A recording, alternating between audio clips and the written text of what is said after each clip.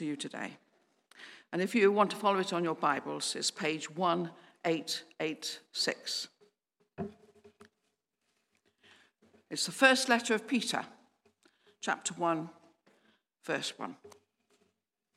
Peter, an apostle of Jesus Christ, to God's elect, strangers in the world, scattered throughout Pontus, Galatia, Cappadocia, Asia, and Bithynia, who have been chosen according to the foreknowledge of God the Father, through the sanctifying work of the Spirit, for obedience to Jesus Christ and sprinkling by his blood.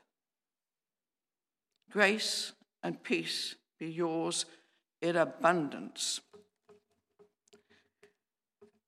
Praised be to the God and Father of our Lord Jesus Christ.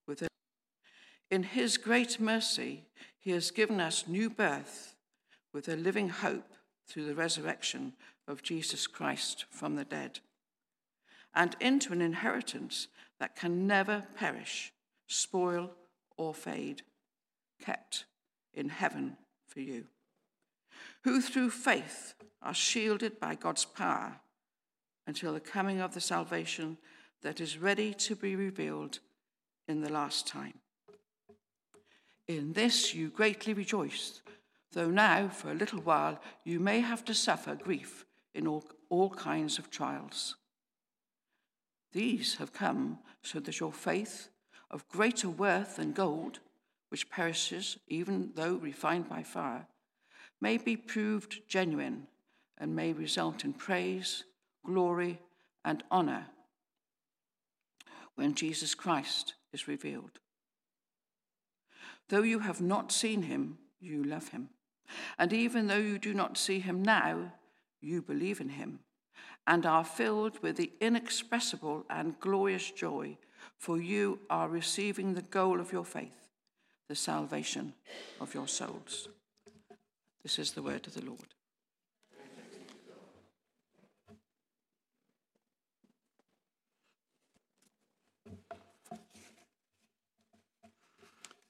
Shall we pray? Heavenly Father, just thank you for your word. We thank you for these things that Peter wrote down. We pray that they would be helpful to us today. Pray that your Holy Spirit would help us make sense of them, and that the distance between our heads and our hearts would not be so large. We pray that you help us. Amen. Well, thank you very much. Can I just add my welcome to those who are visiting and to those who are regulars? Nice to see you all this morning. We're sort of preparing, I suppose, as the school holidays begin, and it'll be all a bit jumbly, but we thought we'd have a crack at this book. We've been looking at, if you're just picking up a thread, at Pentecost, we looked at what Peter offered, what the life was that Peter offered, and then we've been looking at the fruit of the Spirit, how that life takes shape in different parts of our own relationships with one another, God and ourselves. And then we want to look forward to what it is to be God's people in the world, where we fit in. And there's quite a helpful sort of little letter in order to help us grasp what it is that lies ahead. But there's a question, isn't there, about, if you were reading a book like this, there's a question about, is it worth it? What will I get from it? What will happen? We should be asking those questions every time we come to God's word, because I'm sure it fits us, it reaches us.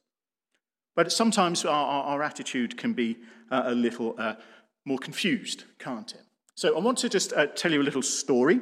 There's a couple who went every year to the local county fair on their anniversary. It happened that it coincided. And there they saw rides in an open-top biplane. Can I have the picture, please, Jill? Not that one. That's it. That's the one. There they had rides they saw rides in an open-top aeroplane. And he said, let's. And she said, £100 is £100. So they didn't go. Year after year they went. Each time he would say, let's go, shall we? And she'd say, £100 is £100. Eventually, after many years of this fair, the pilot recognized them as they came over, and he tried again to entreat her, and he interrupted and said, I've seen you two come every year and go without flying. It seems like it's something you'd really like to do. I'll tell you what, if you promise never to speak a word about it, because if people find out, I'll get into trouble, I'll take you up now for free. But if you say anything, you'll have to pay.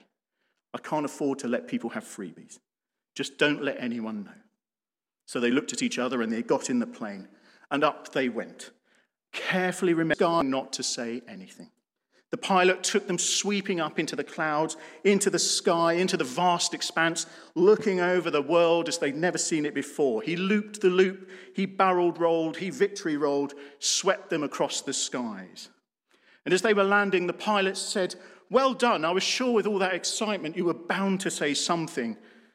And he said, "Well, it was especially difficult when my wife fell out." But £100 is £100. Sorry. I'm sorry. But there's a lesson there, I'm sure. There's a lesson there. I wonder if that's how life sometimes feels. The ride looks great, but I don't want to get on it. It looks too costly. I don't know if it will work out. Is there too much for me to lose? Is £100 really the thing that I want to hold on to most of all? And I want to ask that this morning because if you're a Christian, you sometimes probably wonder what it was worth and what's going on around us. I mean, the world is different, and we've been called to be different from the world, and it can be difficult sometimes. And we have those sorts of questions. Sometimes we might wonder about the loops and the barrel rolls that we're put through. And sometimes we wonder if the pilot really knows what he's doing. And that's the honest truth about walking with Jesus, isn't it? That the Christian life is still tricky. And it's not just about making it sound like hard work. I want it to be authentic. I want it to be real. We have a hope, and that's important. I wondered if God would be interested in the sorts of questions I've just asked. I wonder if God really minds if I have those questions. I wonder if God wonders sometimes, what is he on about? What does he think I'm really like? I wonder if he wonders about whether I'm more worried about the £100 being £100 and hold tightly I'm holding on to it. I wonder if he knows if I can let go and trust him. For years, I went to a church that was absolutely definite that God was concerned for my holiness. My holiness. But they were not at all sure about God's concern for my happiness. Was God interested? Absolutely. The Bible speaks definitively about holiness. But was it concerned about my happiness? And I think that's an important question. There were some people who you would say to me as a young man, the Bible doesn't promise that you will be happy. I thought those people were baptized in vinegar. Think about it for a moment. Because it's very hard. We are authentic, real people. We have feelings, we have emotions, we go through stuff. And if there's anything to learn about following Jesus, is that he knows about that. He knows about those things. And we bring ourselves into a relationship with a God who says, I get it. I understand. That's the great thing. That's why we can talk about holiness and happiness. We can talk about there's something going on here that's bigger. And I think sometimes we confuse holy with perfect. And I think sometimes we confuse happy with easy. And I think those are two really big problems that if we don't get them in our heads, will seek to trip us up and cause us to forget the stuff that we're actually living in and going through. And for the people around us too. If we want to be real to people around us, then we need to understand that life can do this sort of stuff to people. So let's just have a little look at this letter. I want to just give you a little bit of orienting information, and then let's crack on with just two very simple points. Peter is writing to a group of people, if you look in verse 1, some of whom were mentioned in his speech in Jerusalem at Pentecost. You see that list? Pontus, Galatia, Cappadocia, Asia, and Bithynia. I've handily found a map, thank you, in Jerusalem, and it's a rough idea of the different trade routes that the people who were in Jerusalem had come from. And look there, you see those churches there on the left-hand side? Those are the ones that we've been reading about in Revelation in the evenings. So it's a really big part of the world that he's talking about. We'd call it Turkey today, and it's quite important. But he also calls them his elect, God's elect. Did you see that? To God's elect. That's a really big title. That's a really big thing to take on board, that God had called them. God had chosen to make himself known to them. God had said, you know what, here I am. Why don't you follow me? God has chosen to make himself available to them so that they would know his goodness and his faithfulness and his kindness, all that fruit of the Spirit that we wanted to really take on board, to inhabit this world now and to inherit the kingdom that's coming in, I think, in 2 Sunday evenings' time when we finally finish Revelation. But there is a far-off country where we will one day go home. That's our inheritance, to be with God. That was his promise. I will be their God and they will be my people. That's what he's looking for. That's what his kingdom describes. That's what Jesus promised. It's what we want. So he's called them, and the people that Peter is writing to have said, yes, this is what we want. We want to identify with this person, Jesus. We want to follow the God he called Father. And they do so. We walk into that relationship when we answer that call and say, you know what, God, I've made a mess so far, but thank you for sending Jesus to die for my sin, to take the blame for everything that I've ever done and ever will do. Thank you for sending him. Would you live in me by your Holy Spirit? Because I need your life in me better and more every day. And that is the simplest prayer. And it's a prayer that we want to take on and live with. But it changes us. The minute we answer that prayer, the minute we say to God, yes, then we find ourselves to be these strangers in the world. See that phrase there? Strangers he uses. It's an odd word. It's a word that Abraham used to describe himself. Alien in a foreign country. I belong to the world, but this isn't truly my home. We sort of might think refugees. Jill, can I have that next slide? Thanks. We might be thinking refugees. One more. That's our image about refugees and strangers. But the word is sojourners, part of stay, who embed themselves, who make the world around them part of their life, who interact and are part of the community that they're in. Peter describes them like that. Sojourners. This isn't your true home, but this is where you live right now. And that's important. So the other thing about this little letter is there's no sense of forced exile. Peter's not writing to a group of people who've been thrown out of Rome in persecution. That's to come. But it was Nero who executed Peter by tradition, and Peter wrote this letter, so we're not there yet. So it's important to just hold on to that. Peter is writing to the group of believers in a world that doesn't feel like the one that Jesus talked about. Hands up if that's your daily experience.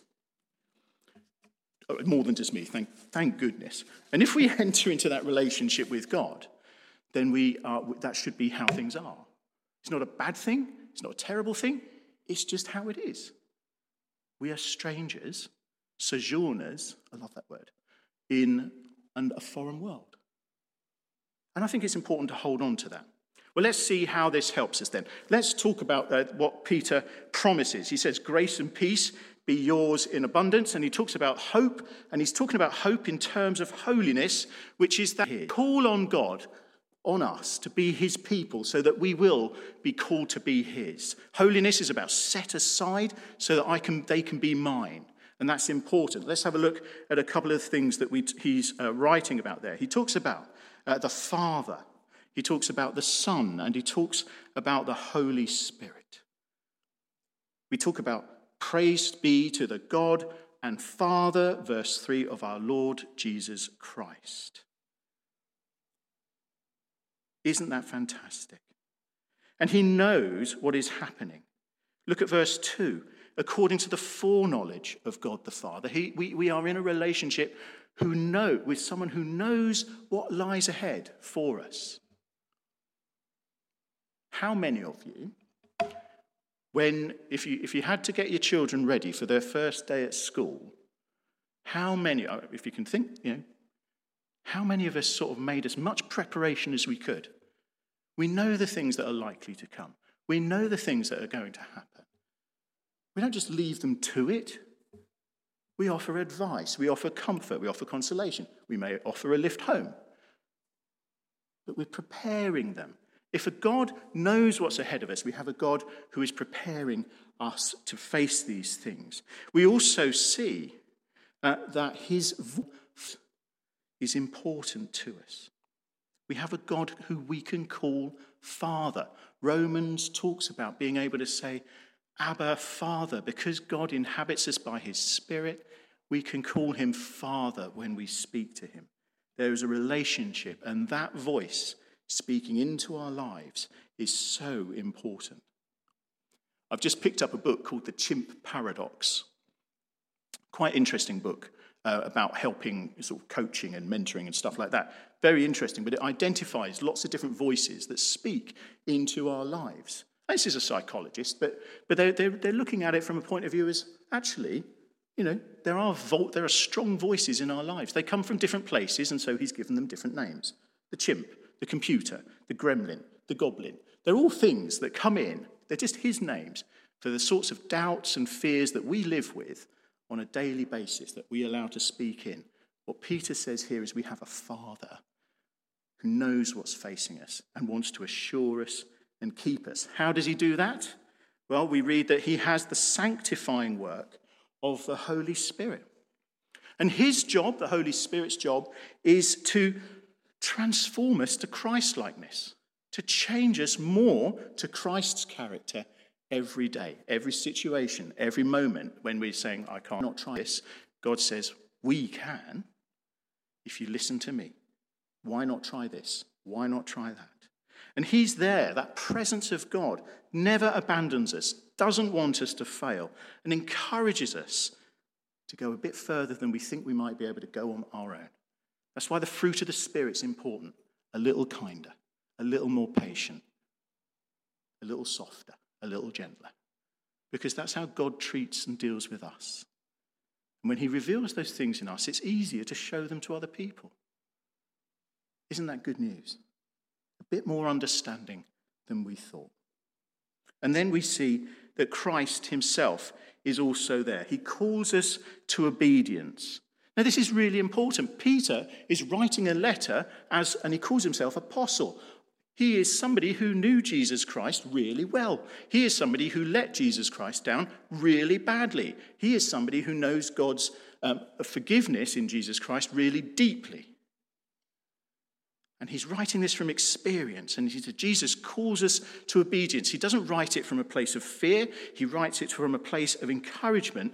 And look, he uses this strange phrase, sprinkling by his blood. Isn't that interesting? We talk about being saved by the blood of Jesus. We don't really talk about being to the world by the blood of Jesus. And it seems to come from an Old Testament reference to the ways in which, you're not going to like this, lepers, that's you and me, lepers were washed with blood to enable them to enter God's presence. And it's ongoing sprinkling. And the figurative image, the image, if you like, is of the little mess-ups we make. We've already been sanctified, we've already been saved, but this is the ongoing sprinkling of God's washing of the mess-ups we make without even thinking about it. Isn't that good? God is encouraging us. Somebody nodded. Thank you. Well done. Isn't good? God's call on us to bring us home. He's equipping us in every way. That is the hope that we live in.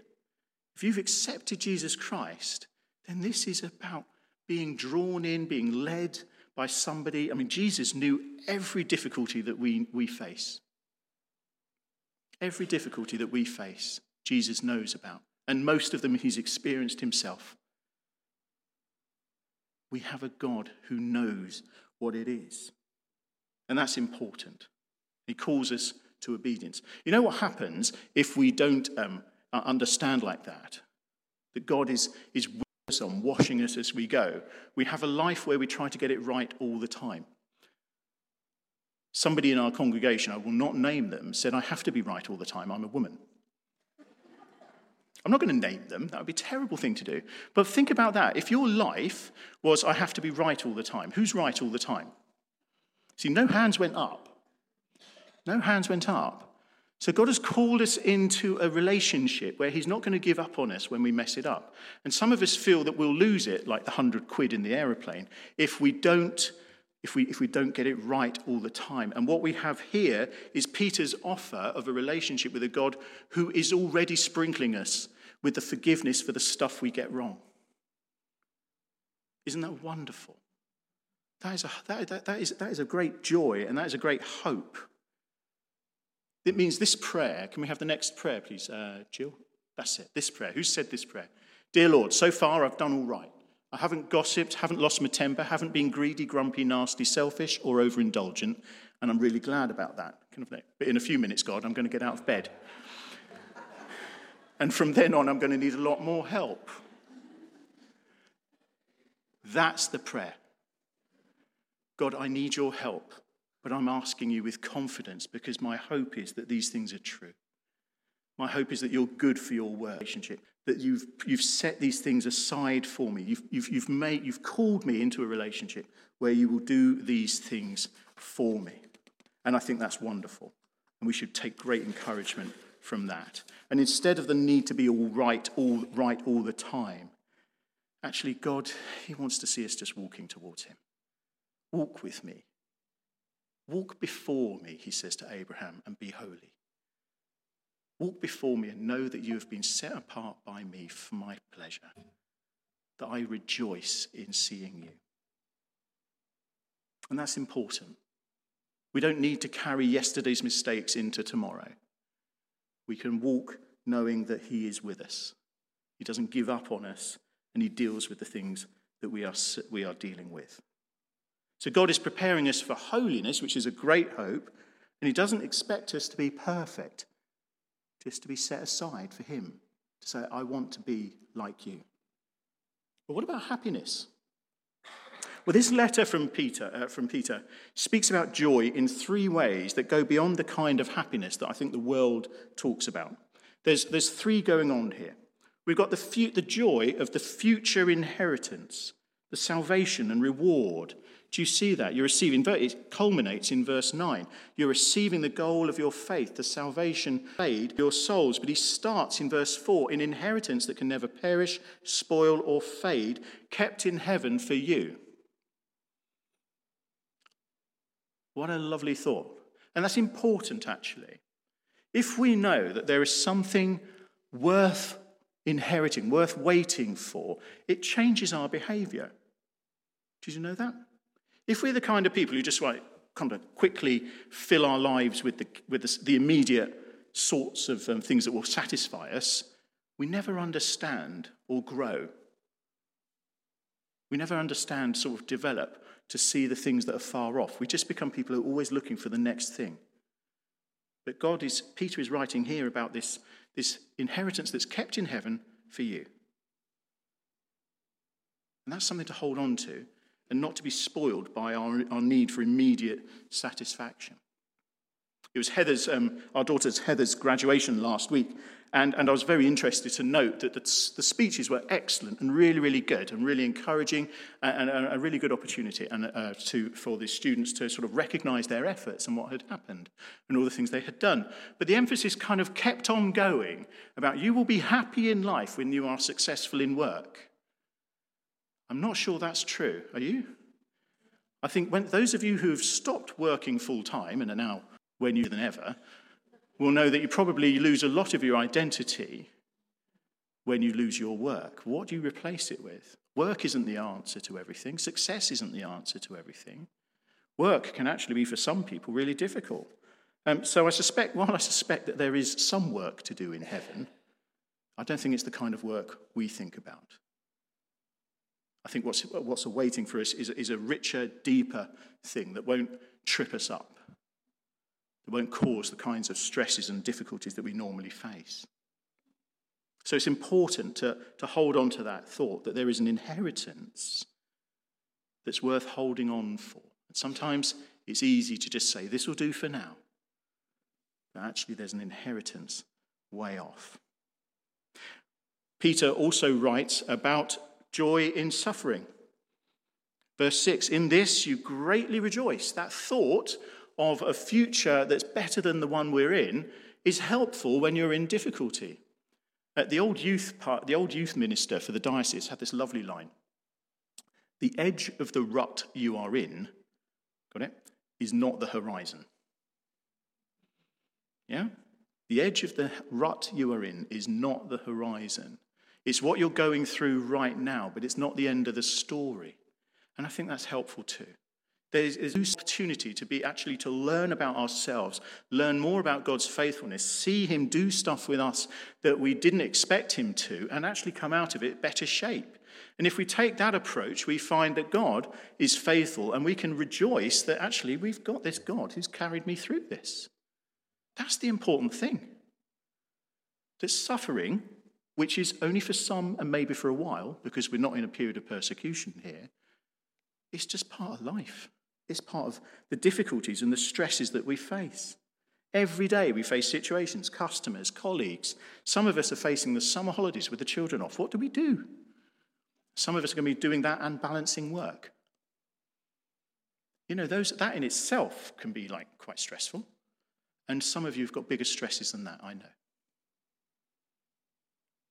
How will we face them if we're not asking God, what are you going to make of this?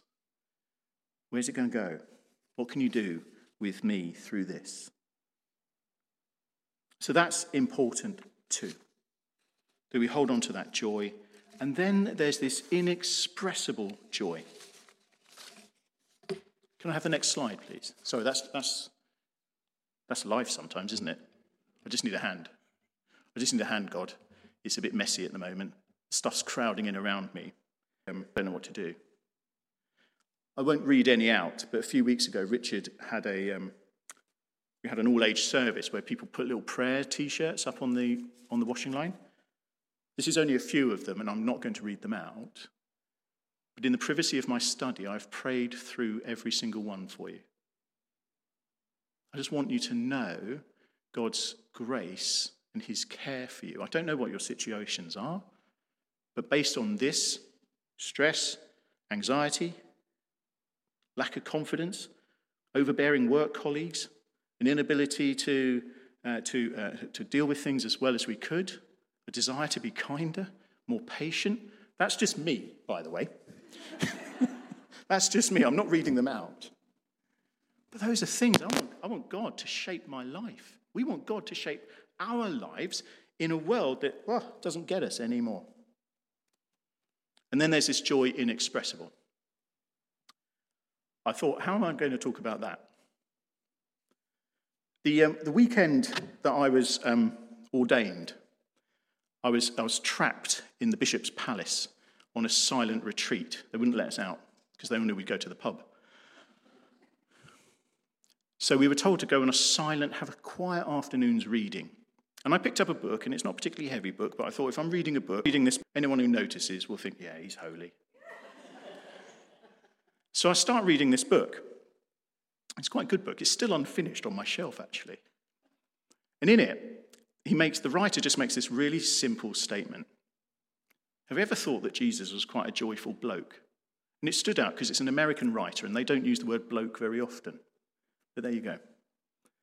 About that moment where I thought, yeah, Jesus could be quite a joyful person. About that moment, I started laughing. And I carried on laughing. So I thought, well, I'm in a silent retreat in a room here with lots of people trying to look serious and pious. So I left that room and went to the chapel thinking there won't be anyone in the chapel. But there were. So I had to leave the chapel because I couldn't stop myself laughing. And I carried on laughing until I went into the garden. People started to look at me, so I went to find myself. I went and hid in the Bishop's Palace garden, the other side. And for the next hour, I laughed.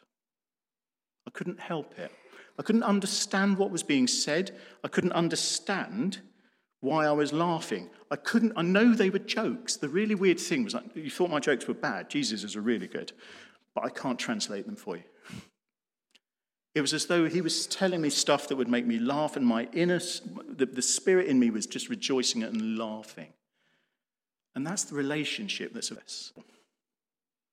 That's the relationship that Jesus wants to have with us. If we let him in and say, here I am. I just want to know you. And he meets us at our point of need. He meets us with the things that we might be desperate about, the things that might be absolutely pertinent right now, the thing that surprises us, because that's what he wants to do. He wants to surprise us with the joy he has for us. But he's already excited that we've chosen to follow him. Peter's readers had entered a life of a relationship with Jesus where they didn't know where it will end. They didn't know how it would go. But they entered a life with a God who had their holiness in his hands and was concerned for their happiness and well-being too. That they would know that there was a God who speaks into their lives, who knows what they're going through, and now and again might just surprise them by his presence. We are those people too. And we can be those people when we open up and we're honest with him. So I'm going to just do something that we occasionally do in the evenings. I'm just going to have a little 3-part prayer, and I'm going to give you a couple of minutes to go through this. We've entered into a relationship with God in which he encourages us to call him Father. Jesus said that's how we're to pray. Your Heavenly Father. So I'm going to give you a minute, just a minute. This is a 3-part prayer.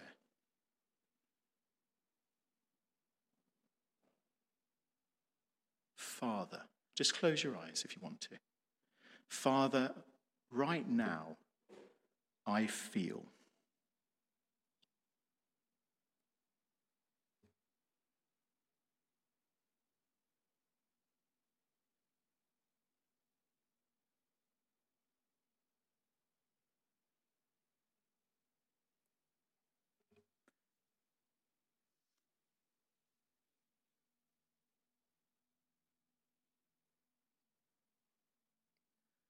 Can we have the next slide?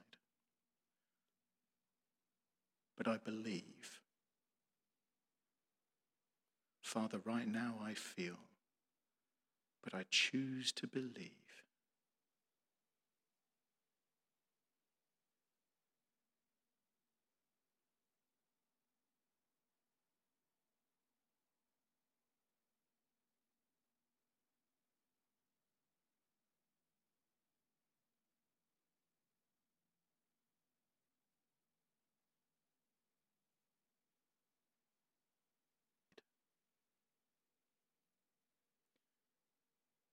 And the final slide.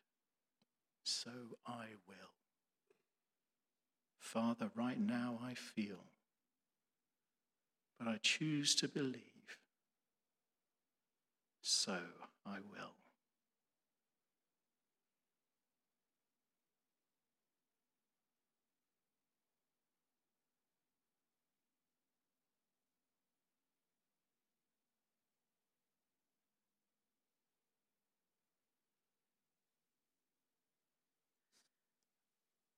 Can I just encourage you to make that your take home today? That I'm on a journey, God's concerned for my holiness, and I've got hope of happiness. Write that little prayer down, stick it on the fridge, the microwave, the TV, whichever you visit most, and hold on to it. And then another thing will come, and make that your journey with him. Being honest with God is brilliant, because we find that he is loving, compassionate. He doesn't treat us as our sins deserve. And he is closer than a friend or a brother. Father, thank you for this time. Pray that the words that people have spoken in their hearts be things that you hear and answer. Amen.